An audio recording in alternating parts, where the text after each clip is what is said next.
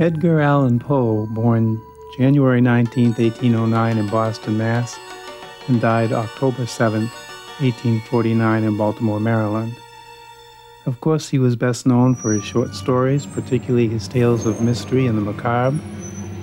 He was one of the country's first writers of short stories and considered to be the inventor of the detective fiction genre, as well as dabbling into the emerging genre of science fiction.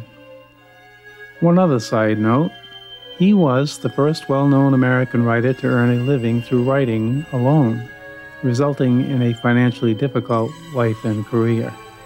His work appears throughout popular culture and literature, music, films, radio, and television.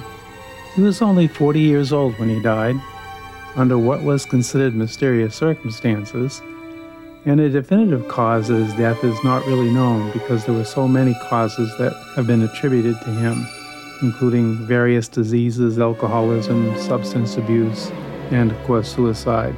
All of the above said made Edgar Allan Poe's work perfect for Eric Bauersfield's superb radio series, The Black Mass. Bauersfield was a producer, director, adapter, and actor who produced The Black Mass series out of KPFA Radio, Berkeley, California. Poe's work fit the mold of The Black Mass, which featured a horror supernatural anthology that was aired rather irregularly between 1963 to 1970, but they dramatized some 43 stories, ranging in length from only 3 minutes to up to 42 minutes in length. Listeners will immediately recognize the high production quality of these shows. Sound effects, dialogue pacing, music, and the chilling tales themselves all woven together to make them really an excellent series. On this track, you will hear 2 back-to-back short stories by Edgar Allan Poe. The first is entitled The Imp of the Perverse, and the second, Manuscript in a Bottle. This is Heirloom Radio, a different kind of oldies program dedicated to honoring and recognizing the incredible talent from writers, producers, directors, sound effects technicians, to the vocal artists and musicians, and the talented engineers who sent the signals through the ether of the atmosphere into the talking boxes known as radios, and thereby entertained and informed millions of listeners during the golden age of radio, when it was the only form of immediate mass media available. I am your host for Heirloom Radio, John Lovering, thanking and appreciating you, dear listener, for giving your precious time to listen to this podcast. You are awesome, and I thank you. And now, The Black Mass.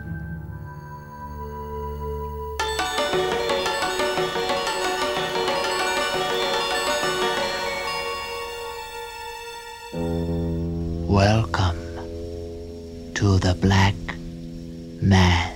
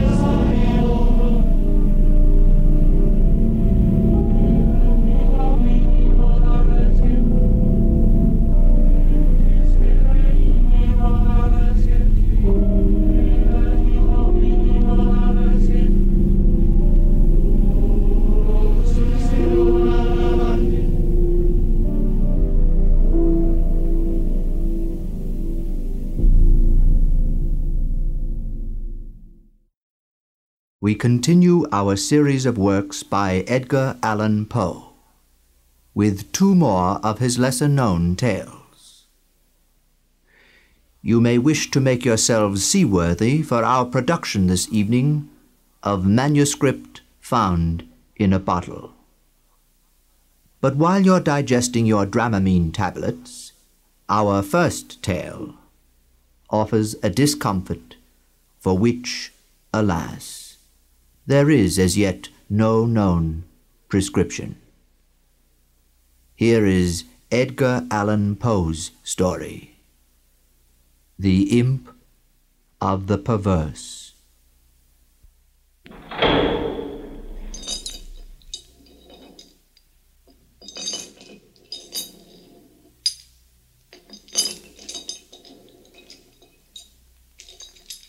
Today I wear these chains and am here. May I explain to you why I am here?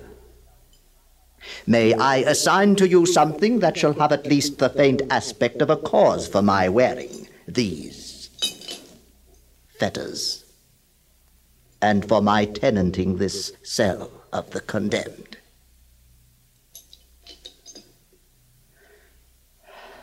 I am one of the many uncounted victims of the imp of the perverse.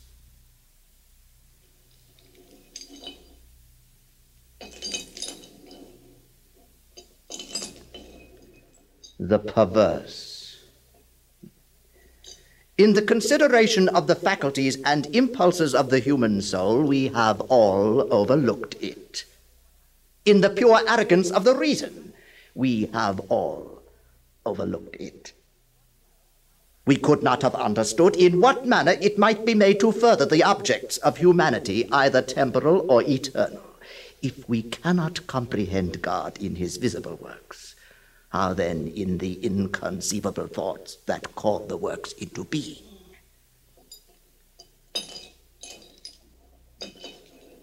Induction upon the basis of what man is always occasionally doing would have brought us to admit as an innate and primitive principle of human action a paradoxical something which we may call perverseness. Through its promptings we act without comprehensible object. We act for the reason that we should not. In theory, no reason can be more unreasonable, but in fact, there is none more strong. With certain minds, under certain conditions, it becomes absolutely irresistible. The assurance of the wrong or error of any action is often the one unconquerable force which impels us. Nor will this overwhelming tendency to do wrong for the wrong's sake admit of analysis. It is a radical, a primitive impulse. It is elementary.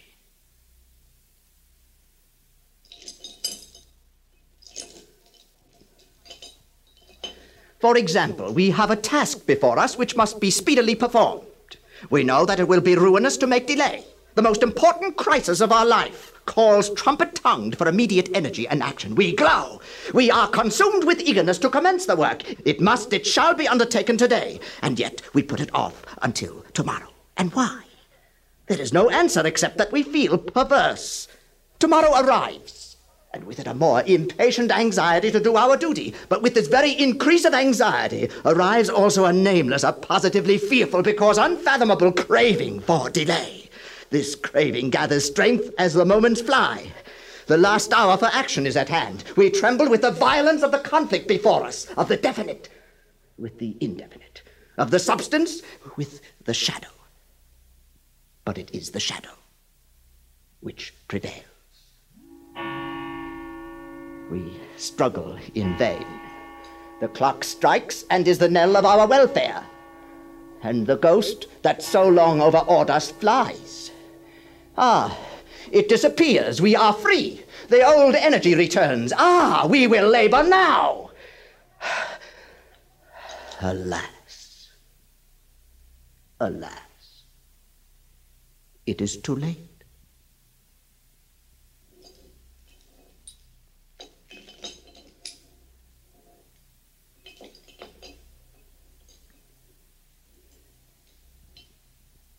We stand upon the brink of a precipice. We peer into the abyss. We grow sick and dizzy. Our first impulse is to shrink from the danger. Unaccountably we remain. By slow degrees, our sickness and dizziness and horror become merged in a cloud of unnameable feeling. By gradation still more imperceptible, this cloud assumes shape, as did the vapor from the bottle out of which arose the genie in the Arabian Nights. But our cloud grows into a shape far more terrible, and yet it is but a thought. It is merely the idea of what would be our sensations of a fall from such a height. And this fall, this rushing annihilation, for the one reason that it involves that one most ghastly and loathsome of all the images of death and suffering, for this very cause do we now most vividly desire it.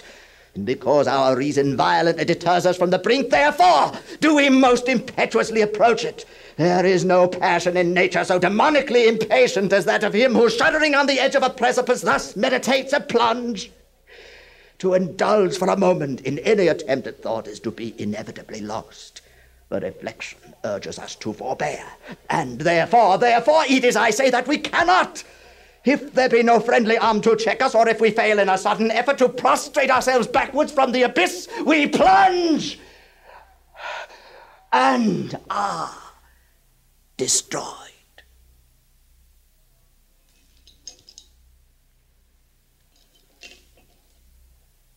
Examine these and similar actions. They result solely from the spirit of the perverse. We perpetrate them merely because we feel that we should not. Beyond or behind this, there is no intelligible principle, and indeed we might deem this perverseness a direct instigation of the arch-fiend, were it not occasionally known to operate in furtherance of good.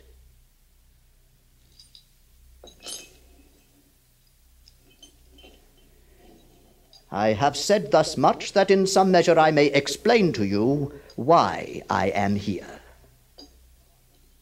You may have fancied me mad. As it is, you will easily perceive that I am one of the many uncounted victims of the imp, of the perverse.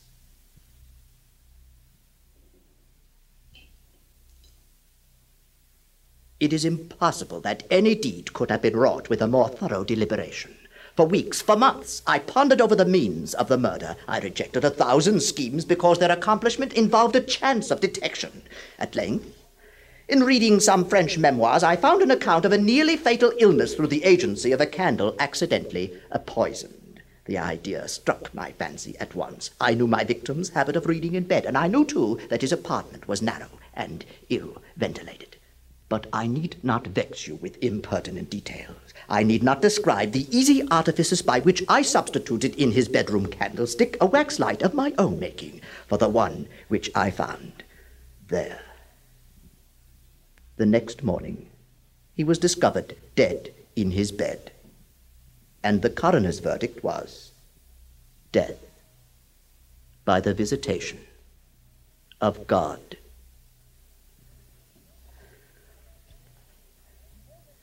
Having inherited his estate, all went well with me for years. The idea of detection never once entered my brain. Of the remains of the fatal taper, I had myself carefully disposed. I had left no shadow of a clue by which it would be possible to convict or even to suspect me of the crime. It is inconceivable how rich a sentiment of satisfaction arose in my bosom as I reflected upon my absolute security. For a long period of time, I was accustomed to revel in this sentiment. It afforded me more real delight than all the mere worldly advantages accruing from my sin. But there arrived at length an epoch from which the pleasurable feeling grew by scarcely perceptible gradations into a haunting and harassing thought. It harassed because it haunted. I could scarcely get rid of it for an instant. I would perpetually catch myself pondering upon my security and repeating, I am safe, I am safe, I am safe, I am safe, I am safe, I am safe, yes, yes, safe, safe, safe. If I be not fool enough to make open confession. An icy chill crept to my heart. I had had some experience in these fits of perversity, and in no instance had I successfully resisted their attacks. And now, might I possibly be fool enough to confess the murder? My own casual self-suggestion now confronted me as if the very ghost of him whom I had murdered and beckoned me on to death. At first I made an effort to shake off this nightmare of the soul. I walked vigorously, faster, still faster. At length I ran. I felt a maddening desire to shriek aloud. Every succeeding wave of thought overwhelmed me with a new terror, for alas, I too well understood that to think in my situation was to be lost. I still quickened my pace. I bounded like a madman through the crowded thoroughfares. At length the populace took the alarm and pursued me. I felt then the consummation of my fate. Could I have torn out my tongue, I would have done it. But a rough voice resounded in my ears. A rougher grasp seized me by the shoulders. I turned. I gasped for breath. For a moment I experienced all the pangs of suffocation. I became blind, deaf, giddy. And then some invisible fiend, the imp, struck me with his broad palm upon the back, and the long imprisoned secret burst forth from my soul.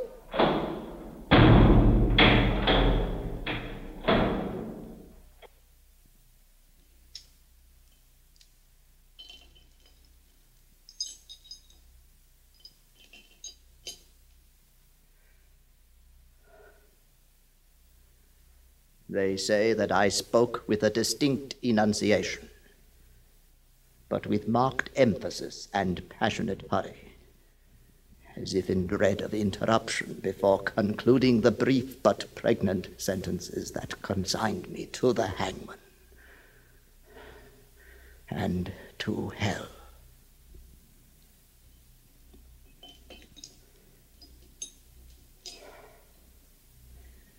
But why shall I say more? Today I wear these chains and am here.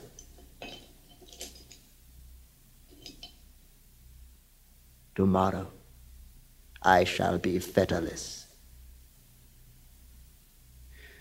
But where?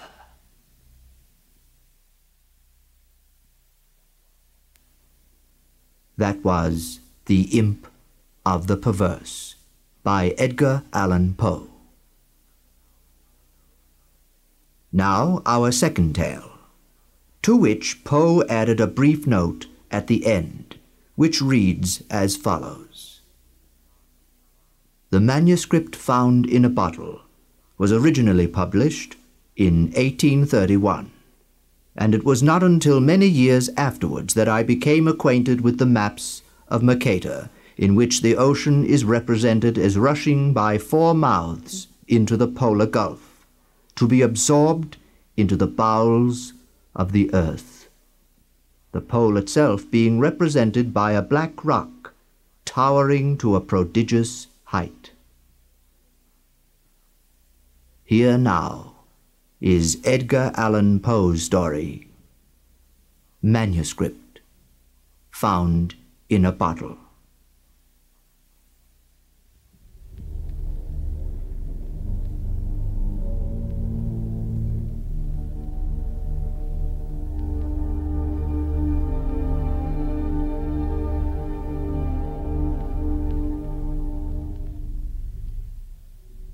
Of my country and of my family, I have little to say. Ill usage and length of years have driven me from the one and estranged me from the other. Hereditary wealth afforded me a life spent mainly in foreign travel, terminated, finally, by the incredible events here related. I had set out from the port of Batavia on a voyage to the archipelago islands, and I went as passenger, having no other inducement than a kind of nervous restlessness which haunted me as a fiend. We got under way with a mere breath of wind, and for many days stood along the eastern coast of Java.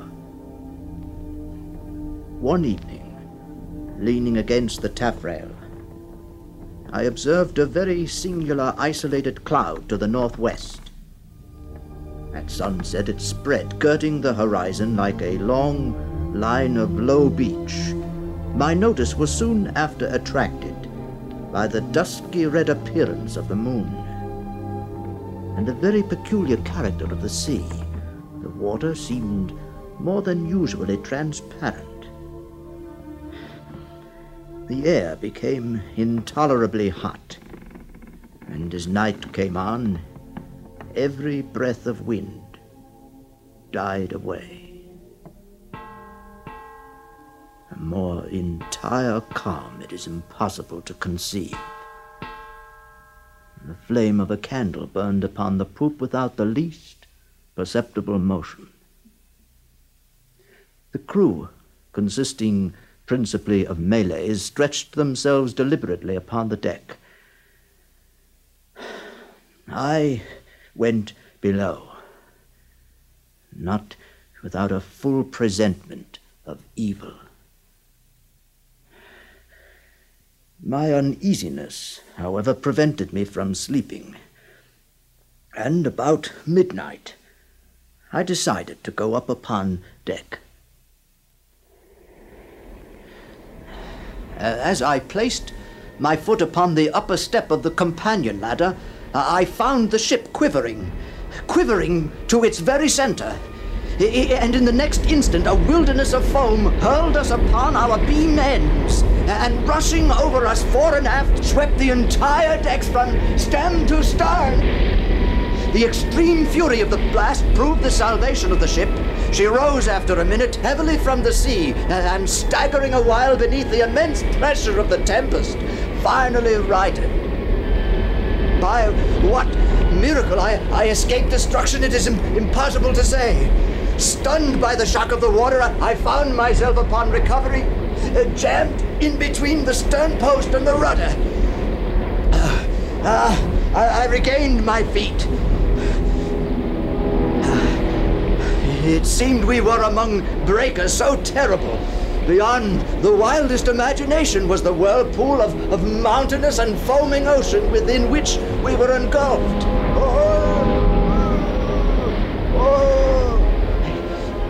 It was the old Swede. He came reeling aft. Gone, all gone, Swede old boy. All on deck, with the exception of ourselves, had been swept overboard, and those below must have perished while they slept, for the cabins were deluged with water.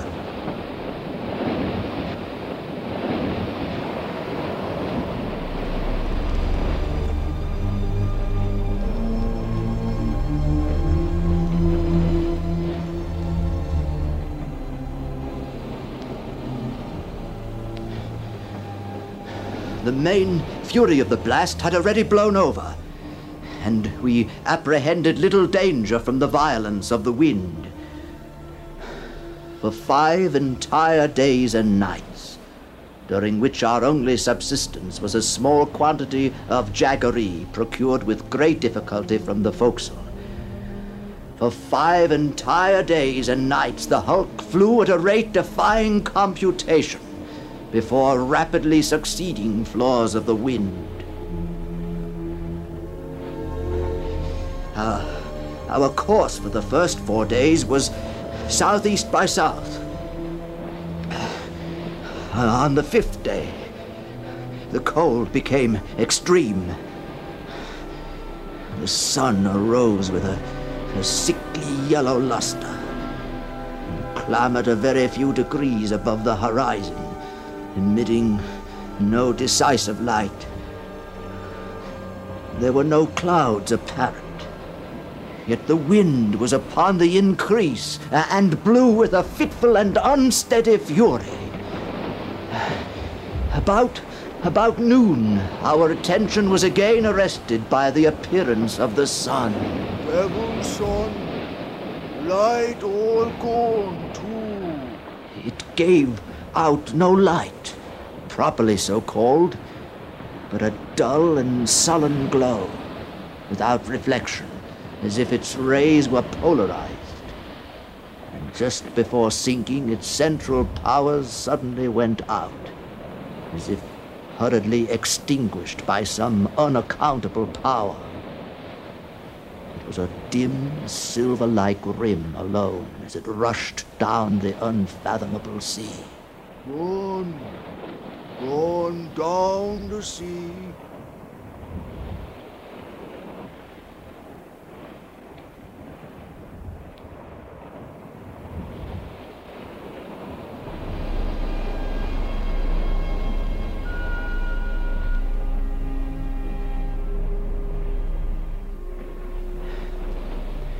We waited in vain for the arrival of the 6th day. That day to me has not yet arrived. To the Swede, it never did arrive.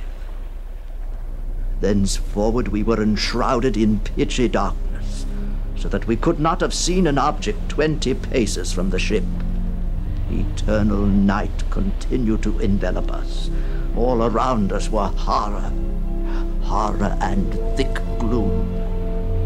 A black, sweltering desert of ebony. Superstitious terror crept by degrees into the spirit of the old Swede. We had no means of calculating time. We were aware of having made far to the south. Every mountainous billow hurried to overwhelm us. The swell surpassed anything I had imagined possible. The swelling of the black, stupendous seas became more dismally appalling. At times we gasped for breath at an elevation beyond the albatross. At times became dizzy with the velocity of our descent into some watery hell. We were at the bottom of one of these abysses when... Oh, see! Almighty God, see! A dull, sullen glare of red light streamed down the sides of the vast chasm where we lay. At a terrific height above us, and on the very verge of the precipitous descent, hovered a gigantic ship. Her huge hull was of a deep, dingy black, and she bore up under a press of sail in the very teeth of that supernatural sea. For a moment of intense terror, she paused upon the giddy pinnacle as if in contemplation of her own sublimity. Then trembled and tottered and came down.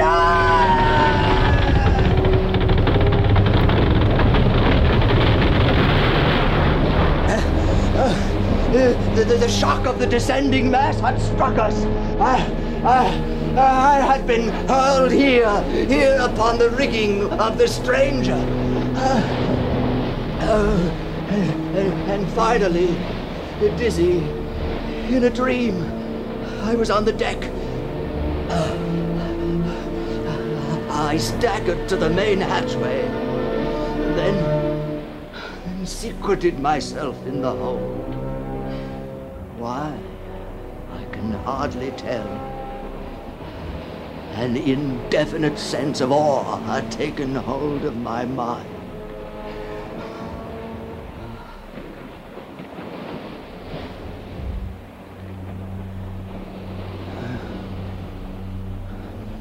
A feeling for which I have no name has taken possession of my soul. A sensation which will admit of no analysis, to which the lessons of bygone time are inadequate, and for which I fear futurity will offer me no key. To a mind constituted like my own, the latter consideration is an evil. I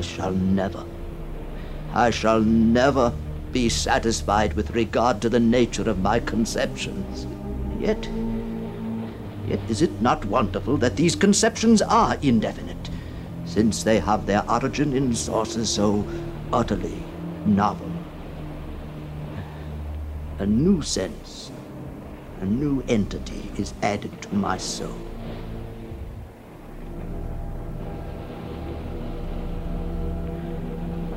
It is long since I first trod the decks of this terrible ship. Incomprehensible men, wrapped up in meditations of a kind which I cannot divine, they pass me by unnoticed. Concealment is utter folly on my part, for the people will not see. Just now, I passed directly before the eyes of the mate. I ventured into the captain's own private cabin, and took thence the materials with which I write. I shall from time to time continue this journal. It is true that I may not find an opportunity of transmitting it to the world, but I will not fail to make the endeavor. At the last moment, I will enclose the manuscript in a bottle and cast it within the sea.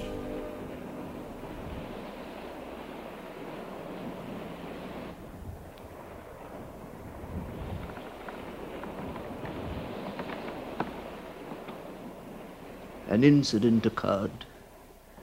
I had thrown myself down upon the deck, and while musing upon the singularity of my fate, I unwittingly daubed with a tar brush the edges of a neatly folded studding sail which lay near me. Now the sail is rigged, and I look up and see the thoughtless touches of the brush spread out in the wind, spelling the word discovery.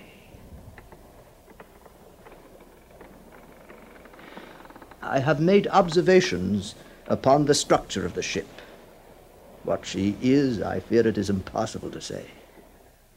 A huge size and overgrown suits of canvas, simple bow, antiquated stern. There flashes across my mind a sensation of familiar things, indistinct shadows of recollection. There is a peculiar character about the wood which strikes me as rendering it unfit for the purpose to which it has been applied. I mean its extreme porousness. It would have every characteristic of Spanish oak if Spanish oak were distended by any unnatural means. A curious apothegm comes full upon my recollection. It is as sure as there is a sea where the ship itself will grow in bulk like the living body of the seaman. I stood among a group of the crew. They paid me no manner of attention. They all bore about them the marks of a hoary old age. Their knees trembled, their shoulders bent. Their shriveled skins rattled in the wind. Their eyes glistened with the rheum of years. Around them on every part of the deck lay mathematical instruments of the most quaint and obsolete construction. I see the captain face to face in his own cabin, and I regard him with a feeling of irrepressible reverence and awe and wonder. The singularity of the expression which reigns upon the face, the intense, the thrilling evidence of old age, so utter, so extreme. His gray hairs are records of the past. His grayer eyes are sibyls of the future. His head was bowed down upon his hands, and it pored with a fiery, unquiet eye over a paper which I took to be a commission. He murmured to himself, and his voice seemed to reach my ears from a great distance.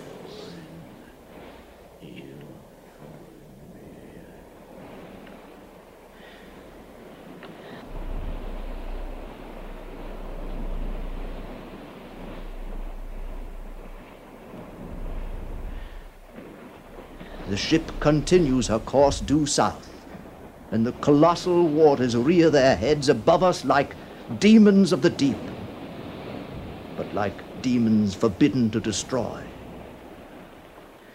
All in the immediate vicinity of the ship is the blackness of eternal night and a chaos of foamless water.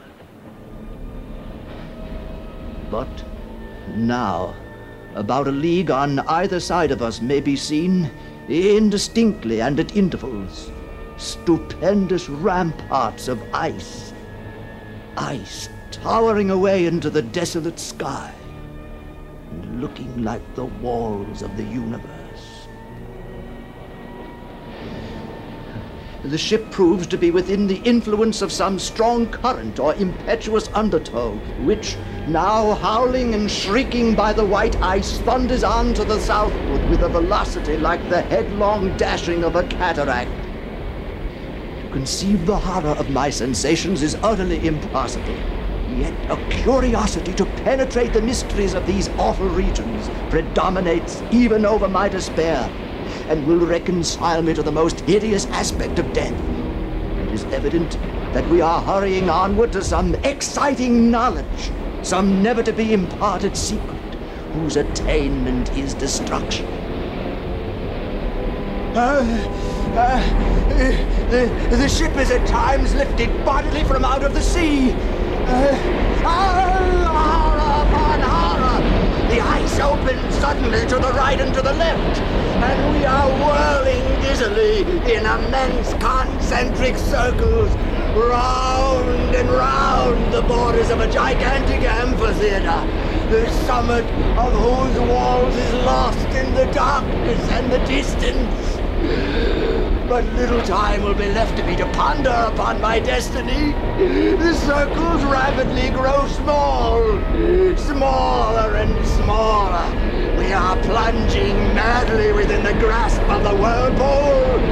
The ship is quivering, oh God, and going down, going down, going down.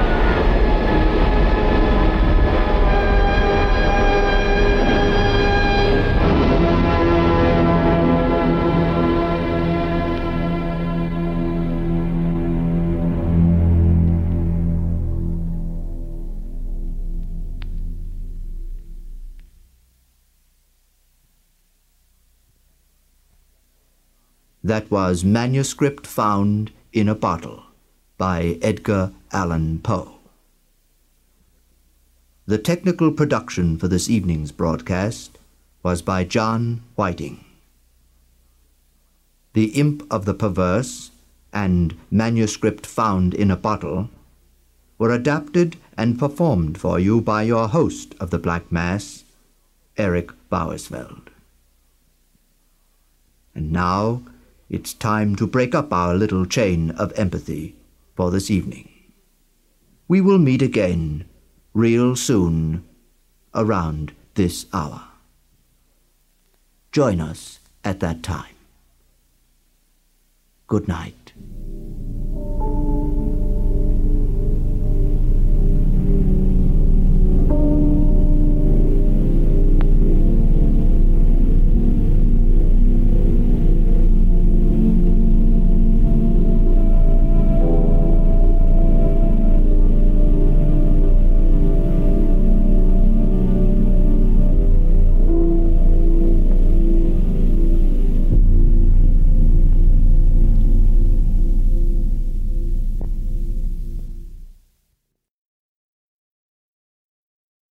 The Black Mass series was conceived by Jack Nessel and recorded in the studios of KPFA in Berkeley.